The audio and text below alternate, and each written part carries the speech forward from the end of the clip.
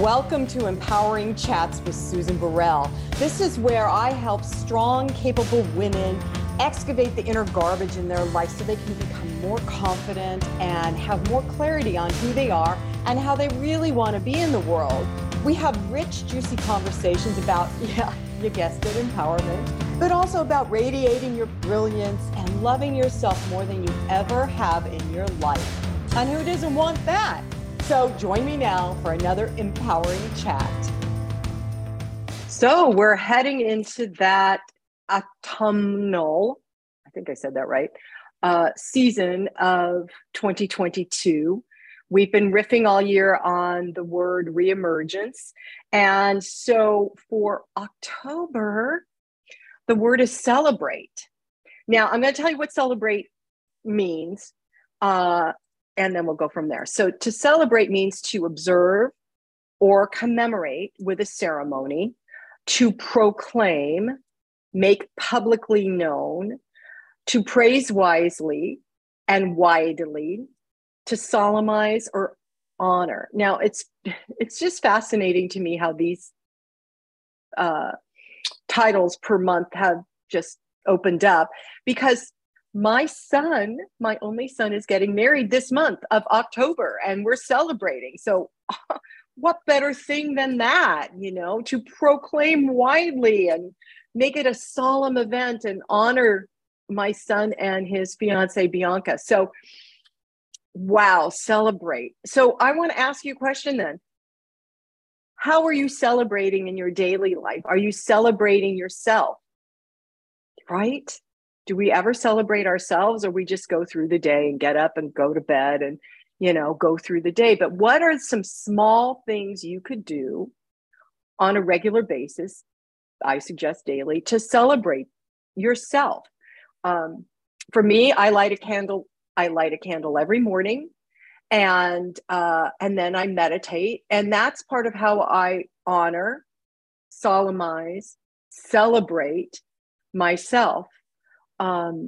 So how do you do that? What is it that you do? Some people walk every day. Do you honor yourself? Do you celebrate yourself by walking every day? So what is one thing you could do for the month of October where you celebrate yourself, and then see how that radiates out to other people in celebration? Enjoy our shows. So I have this really lovely woman that we're about to have a conversation with, and the title of her book caught me, and I had to sit down with it because I know I have a dealy do about feeling enough and valued and worth it. And my personal journey has been about finding my own way to love myself and respect myself. So the title of her book just drew me up, and I was like, okay, we have to have a conversation. So I want to welcome Carrie Severson. The book is called Unapologetically Enough: Reshaping Success and Self-Love. Carrie, welcome. Thank you. Yeah. So the enough word, usually it's the empower word that, makes me go, oh, I want to talk to this person. But this enough word, and I think this book came to me when I was going into a dip, Okay. Right? When we find happens. Ourselves, Yep. And we love ourselves, it doesn't mean that we don't ever dip into, oh my goodness, I'm not enough, or right, I don't love myself. So why did you choose this title, first of all? And then let's get into a bit of the story. So the title actually has a story in itself, because when I was experiencing burnout years ago, the word enough was a 4-letter word for me, and I banned it from my vocabulary. I thought it was like, nothing but brought me lack, and I had a lot of negativity around it. And when I was working with my editor, Danielle, who's brilliant and beautiful, and I trust her so deeply. At the time, the title of my book was like, I don't know, something called, I was like, let's just say meeting myself, and just put a to be determined title. And one day I get a message from Danielle, and she's like, Carrie, this is not your title. Your title is Unapologetically Enough. And She's like, I don't know why you have resistance to this. You just need to do the work and accept it. And when she said it to me, I had an immediate reaction. All of the fear came up, all of the like things that happen to you when you know you're going in the right direction, but you don't want to go in that direction because you have a ton of work to do. Right. All of that stuff came up.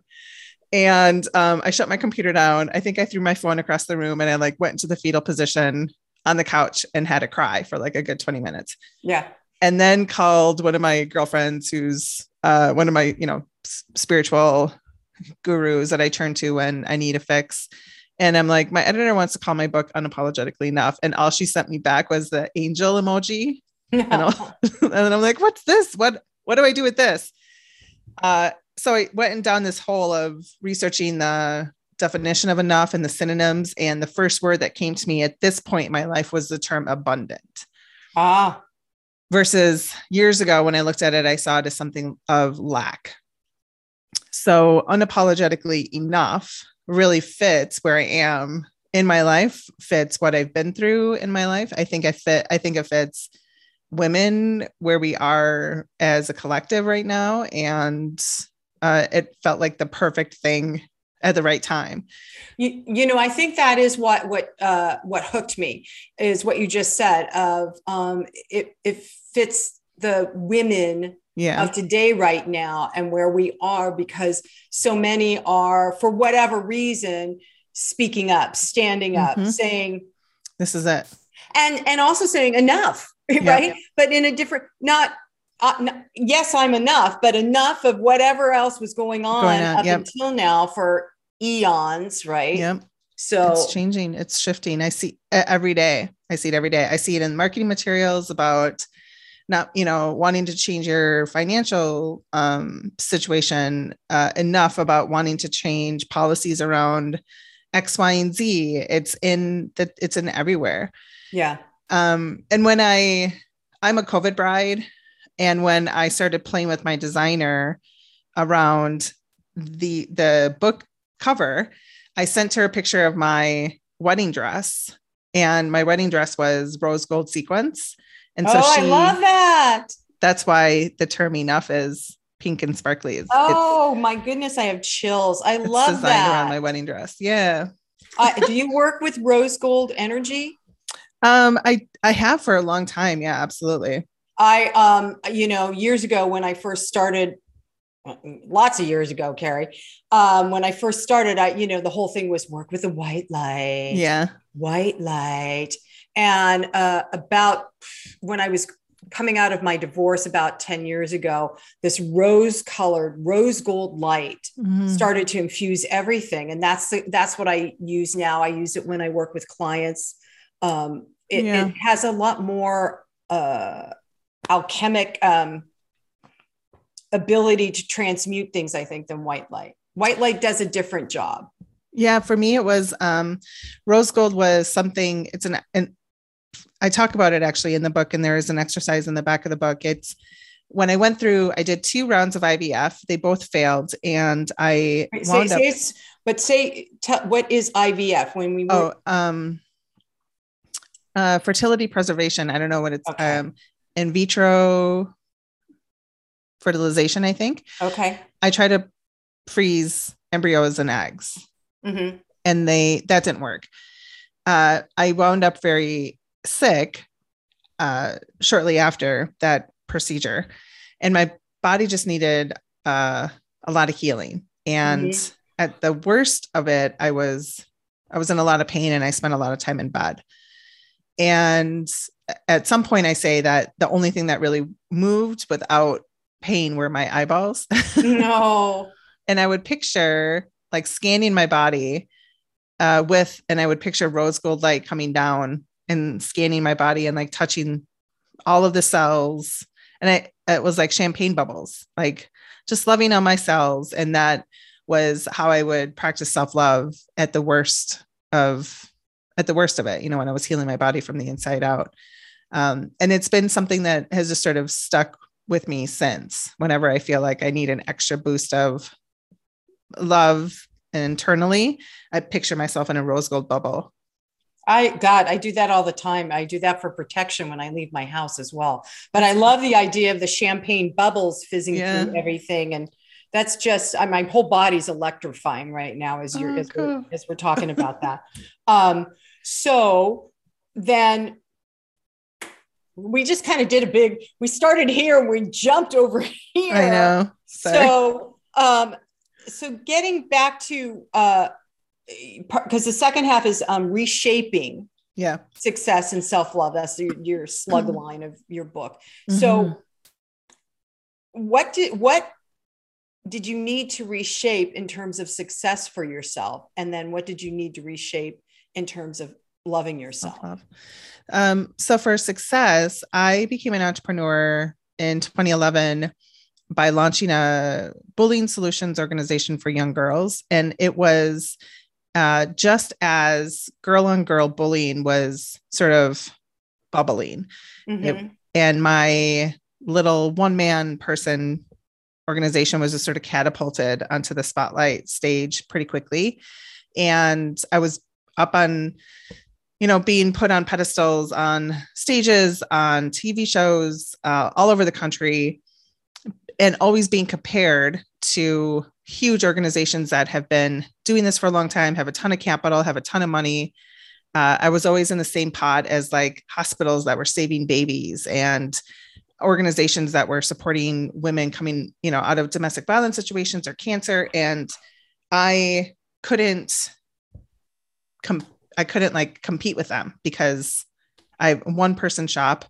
And at the time, bullying was more of an afterthought. Even though it was always being talked about, it was never something that organizations were really interested in giving money to because they wanted money to go to the hospitals and other organizations. But yet I was the person that they called when they had airtime to fill. I was the person they would call when something happened on Capitol Hill, they needed a soundbite.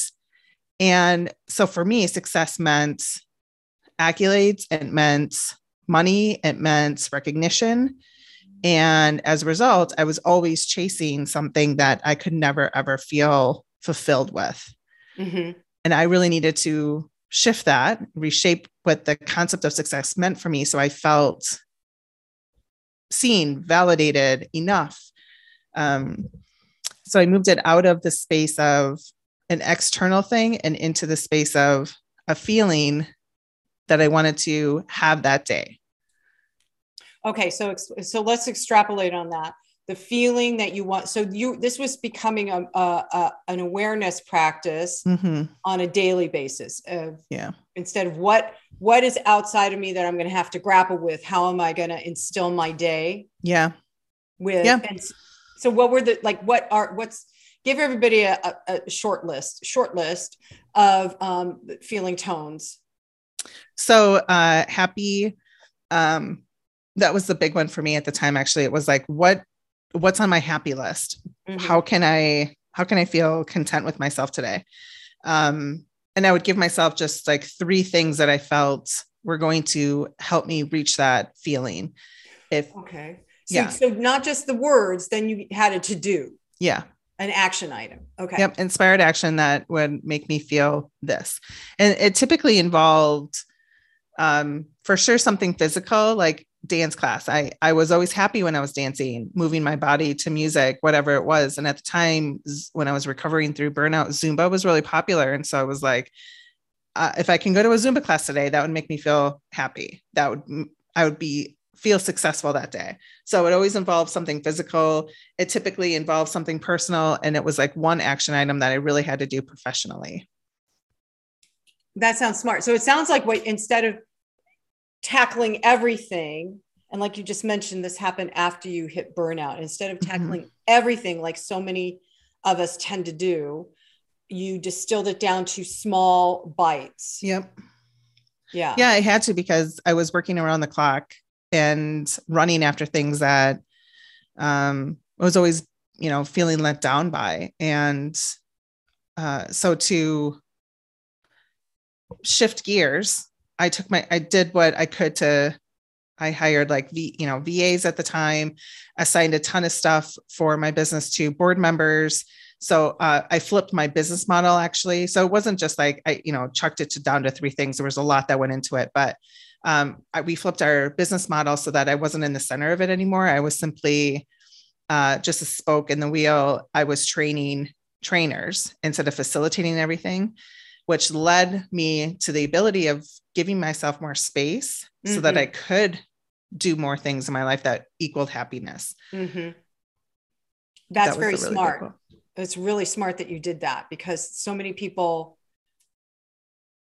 Oh, I see. So did you do that before or after you hit burnout, or was after? So afterwards you're coming out of it and you're like, I can't do that. Yep. I can't do that again.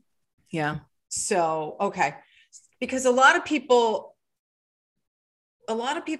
for whatever reason, I don't know why we're designed this way, Carrie, but for whatever reason, once we get on that success train, it's so hard to get off, and people don't even realize that they're actually killing themselves by trying to go for that success and replicating it and replicating it and replicating it.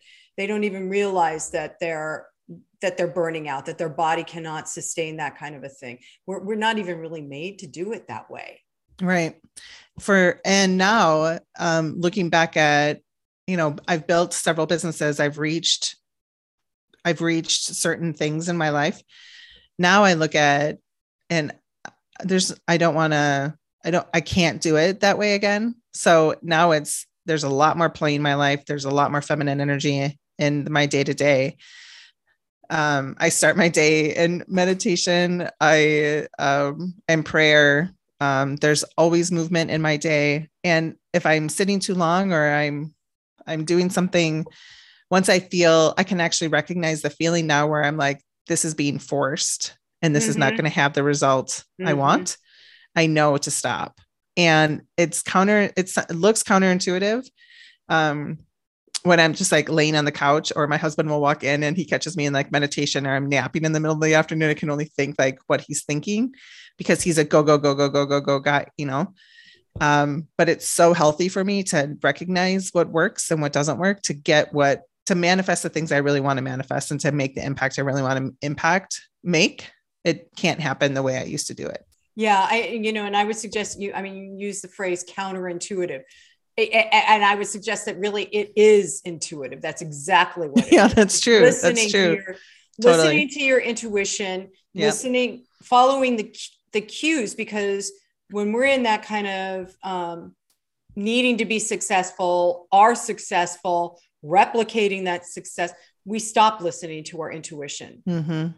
So for you to really come full circle back into the truth of who you are, which is enough, right? Right. And then listen the way you're listening is that right there is a template for so many people if they could follow that.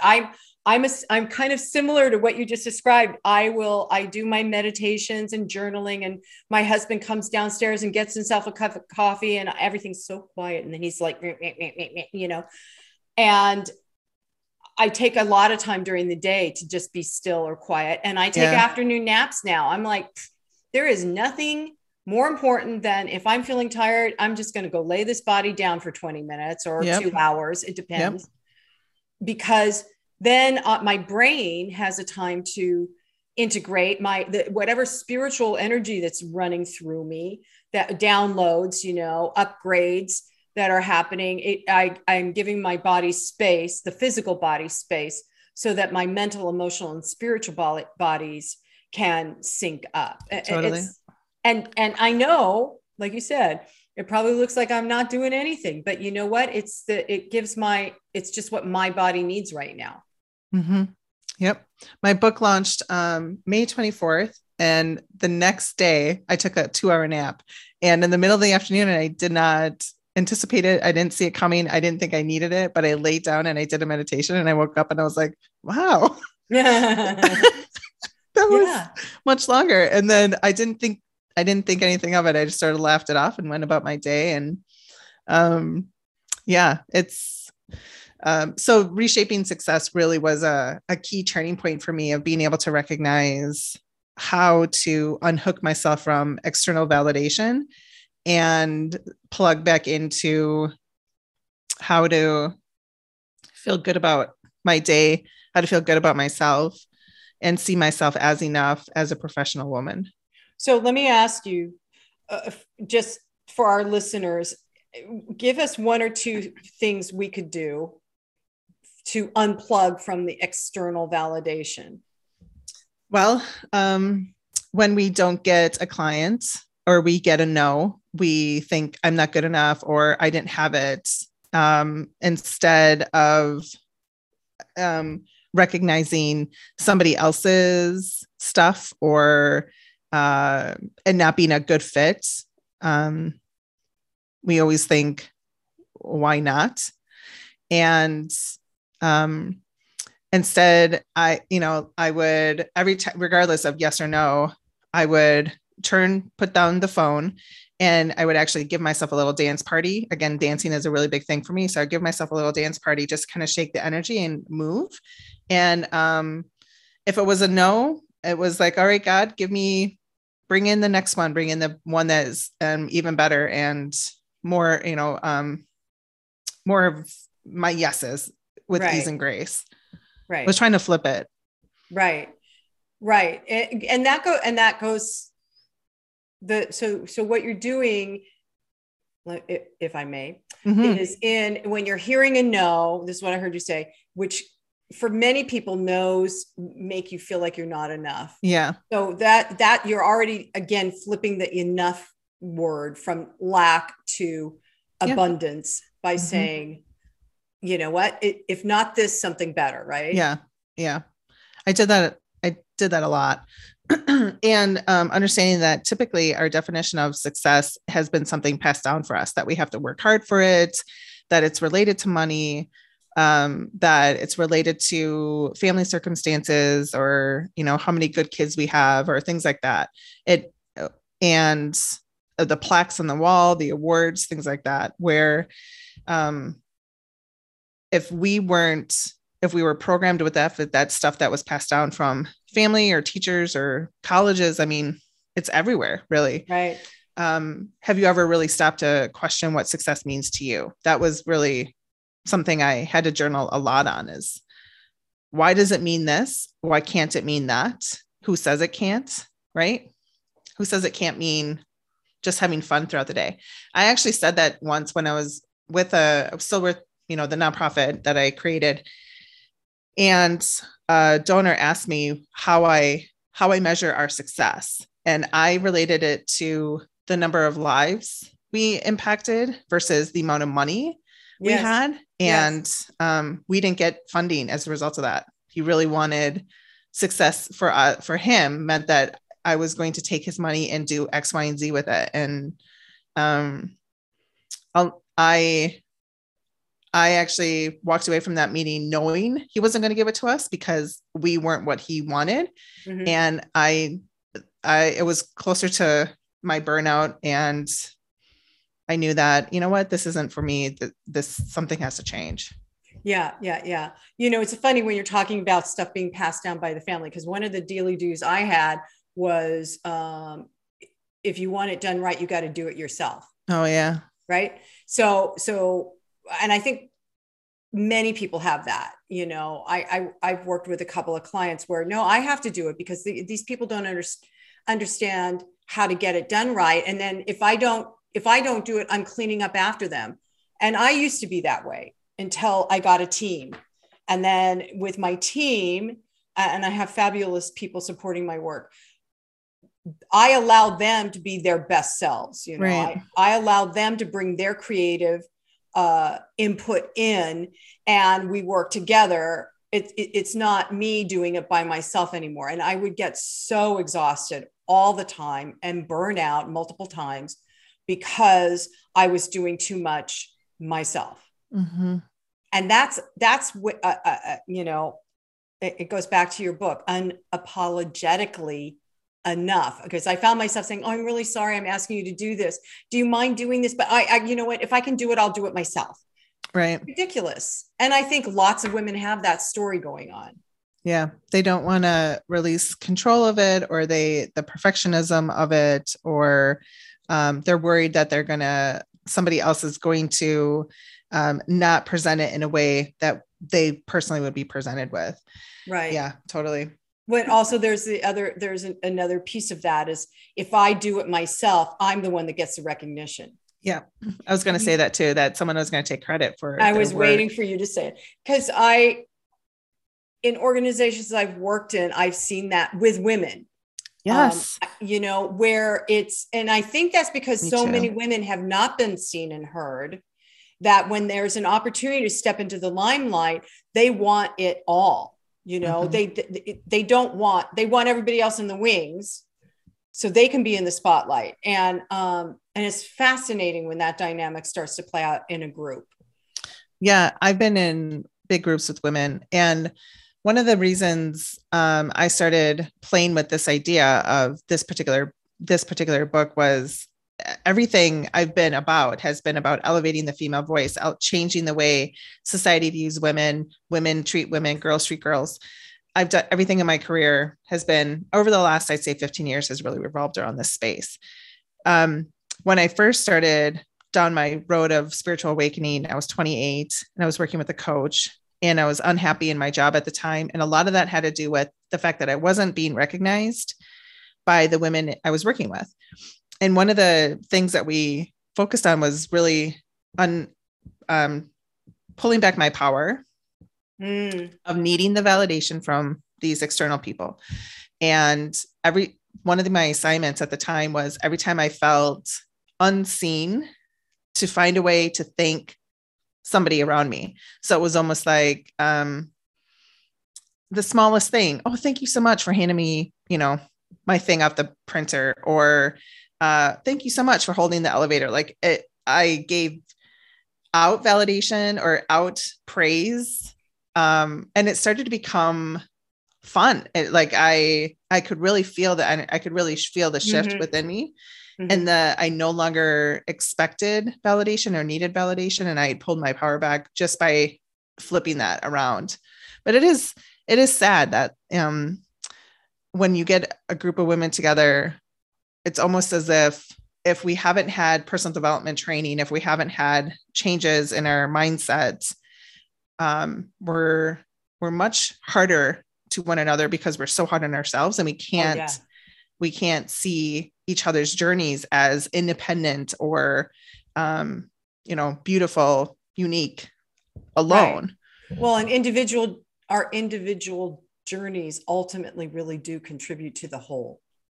And to witness that for and with each other ultimately creates healing, which is what I think so many women now are standing up and speaking up, because they're recognizing that, hey, my journey has meaning, your journey has meaning. Yes, and together we become stronger, as opposed to in a divisive stance. Yeah. And we've all been trained to be in a divisive stance as opposed to a unified whole, which mm-hmm. that's the truth of our being, is we're totally all whole and unified and connected. So this is why it's important. All this work that you've done, Carrie, it's important for people to read your story so that they can see that. I often think about this, I can do that too. If she can do that, then I can do that too. Somehow, right? I love it. No, that's totally great. That's absolutely why I've done what I've done. So Unapologetically Enough took me 8 years to put out into the world. And it's shifted so many times. I rewrote it 4 times. And had I found a way to put it out into the world when I first wrote it years ago, I don't think it would have landed the way that it's going to land now. Yeah. And I'm grateful. The world was not in a place where it is. Yeah. It's amazing how drastically different things are right now, even though they look kind of the same, right? You turn on the news and you're like, oh, it's the same old shit, but it's not. It's drastically different. Mm-hmm. Yeah. So let's talk about the reshaping self-love. Yeah. So did you grow up loving yourself? No, I was bullied as a kid. I had low self-esteem as a kid. I was very hard on my physical body, and I took on a lot of other people's stuff. I'm raising my hand, Carrie. Yep. All of it. Go on. I talk about this in the book as an empath. Like I didn't recognize or even know what that meant until I was 20 and 28. And then learning how to, control my energy, work with my intuition, all of that came in my 30s. But no, I didn't know how to love myself when I was a kid. Yeah, I'm similar. I didn't know. And I didn't know that I didn't love myself. I was constantly making lists of self-improvement, at the age of 6, 7, 8, and that was family of origin stuff passed down. Plus, being told I can't do the things I do, which was empathic feelings, feeling actually clairs, being very clairvoyant. And I was told at probably age 3, you can't do that. Don't do that. Okay, mom. Right. Yeah. Yep. And then time goes on and you're still doing the behavior that, to make your mother happy. Hello. That's me. I'm talking about me, not you. I told my brother when I was a kid, I saw things and it was like, you're crazy. And I'm like, yeah, I must be crazy. I shouldn't say that anymore. And so I like totally shut down that side of my abilities. And started to really bring them back in my 30s. And since then, intuition has played a major role in everything I do. I talk a lot about it in the book. And I think journaling has been such a huge part of how I connect with my intuition in the beginning. Now it's not necessarily, I don't need to write it down in order to feel something or kind of get that spark. But in the beginning, I really did. But reshaping, so self-love, that journey started after I burned out and I found my happy place again. And one of the things I brought back into my life was dating, because I was completely absorbed by my career. That became my identity. How people saw me was 100% related to my business. And I was in my late 30s, single, and was tired of being the woman who only had her business. So I started putting myself out there and felt very happy and healthy, and ended up on a date one night with this guy that was like, oh, you're too old to get married and have kids. So that's how I ended up down this IVF path. Oh dear. I moved from a place of fear, right? Of like, what if that story is true? His thing, right? Empathics. I just want to tell everybody, empathics do tend to do that. We'll pick up somebody else's story and start make it our own. Right. Make it our own and live that. And it took me years to understand that was some of why I was living an unhappy life, because I was living all these false pretenses that had been put on me by other people. Mm-hmm. And I'm sure did you see that guy again? No, actually, when he said it was, I've had this experience happen a couple of times where it was literally like a fog hung in front of me. Mm-hmm. And I was like, I recognize it as your stuff. I'm going to leave. But it still seeped its way in and it still made me feel bad. And I actually I'm in a international writing group, and I posted in the writing group that night. And I was like, ladies, listen to this. I'm so tired of being told that. Like, as a late 30-something-year-old woman who runs her own business, I was always asked, why don't you have kids? Why aren't you married? And I was asked so many times that I could have laminated a response and just sort of like handed it out like business cards. But, so I decided to write about that particular experience.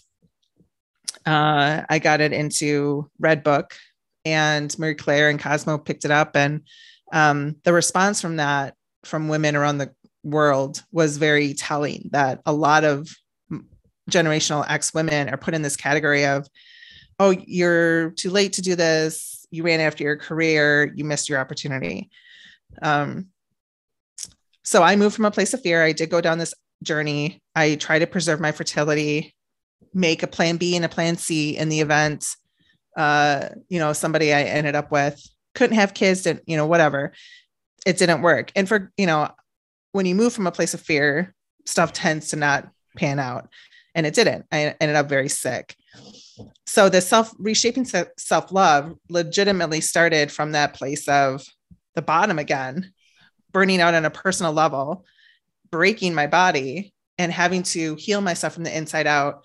And that's really where the unhooking myself of, even though I don't have my own children, even though I wasn't married at the time, I am enough of a woman, period. I don't need your approval of me in order to love myself. Right. So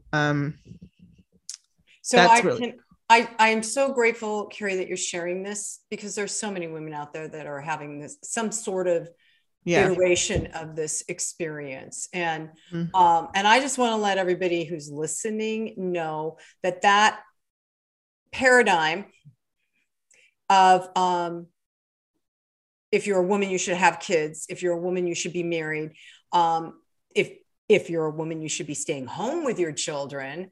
All of that is a very old paradigm that has died, and we're watching the dregs of it drift away. Well, drifting away would be nice, but we're watching them actually they're hanging out and composting right now, everybody. But once it gets composted enough, then the real truth for women individually and collectively can surface. All of that is a very century-old masculine paradigm that worked for a little while because somebody had to stay home with the kids, when the other person's going out hunting the saber tooth. But eventually it did not work, and it became a place of subjugation of women, making them the lesser than, because they're going to stay home. They're going to have the babies and stay home. And the man gets to go out in the world and interface with people. So I just want everybody to know that this is, and staying home with children, which is what I ended up doing with my son. Staying home is also a good thing. Just like Carrie's experience illustrates, do it for yourself. Don't do it because it's expected of you and there's a cultural bias towards it. Yep. Yes. So the reshaping self-love really had to start from that space of accepting my own enoughness, from that piece of accepting that I did move from a place of fear. I did this, I put myself through this, and it's okay I forgave myself for those acts. It didn't change the fact that I was still in my late 30s and single and, without my own kids at the time. So really accepting my own enoughness in that space was how I started to heal myself. But what I realized in that space was that the majority of the things I did were acts of self-care to move me into state of being. And the self-love was a state of being I was always looking to go to. I was always looking to feel that sparkly, peaceful sigh of relief all the time. And I would just throw money at it. I would, pampering myself or buying the extra thing or getting the extra thing. And I didn't ever equate self-care as an act and self-love as the state of being until I was in that space of massive healing. And so that's what the reshaping looks like for me. And I love that you just described that, because you got to start somewhere, right? You don't immediately drop into self-love. Especially if you've been, pushed around by life a little bit, it takes steps to get there, and self-care is a really good way to begin to get there. And when you feel good physically and mentally and emotionally, then there's the opportunity to recognize, well, I really do love myself right now. I am being in love with me. Yeah. Yeah. It's for everybody that's listening. It's a great experience. So Carrie's book is called Unapologetically Enough, Reshaping Success and Self-Love. And Carrie, where can they get the book? Anywhere books are sold, Amazon, Target.com, Walmart. And do you have a website for people to look at? Yep. Unapologeticallyenough.com. Unapologeticallyenough.com. Carrie, thanks so much for joining me today and sharing the story. You. And I appreciate it. Again, I started with chills. Yeah. And I got chills. It's just awesome. It's your effervescent rose gold bubbly light. Thank you for sharing it. Thank you. So I'm just going to end with, and so it is. Namaste. So it is. Well, that wraps up our empowering chat today. I hope you enjoyed it. And if you did, go to SusanBurrell.com. You can see all the information about my new book, Live an Empowered Life, a 30-day journey. You can also access guided meditations that I have on Insight Timer through the website, and just see what else is out there on my site that you might find empowering and exciting to experience. You can also contact me through the website at susan@susanburrell.com. So that's it for today. See you next time.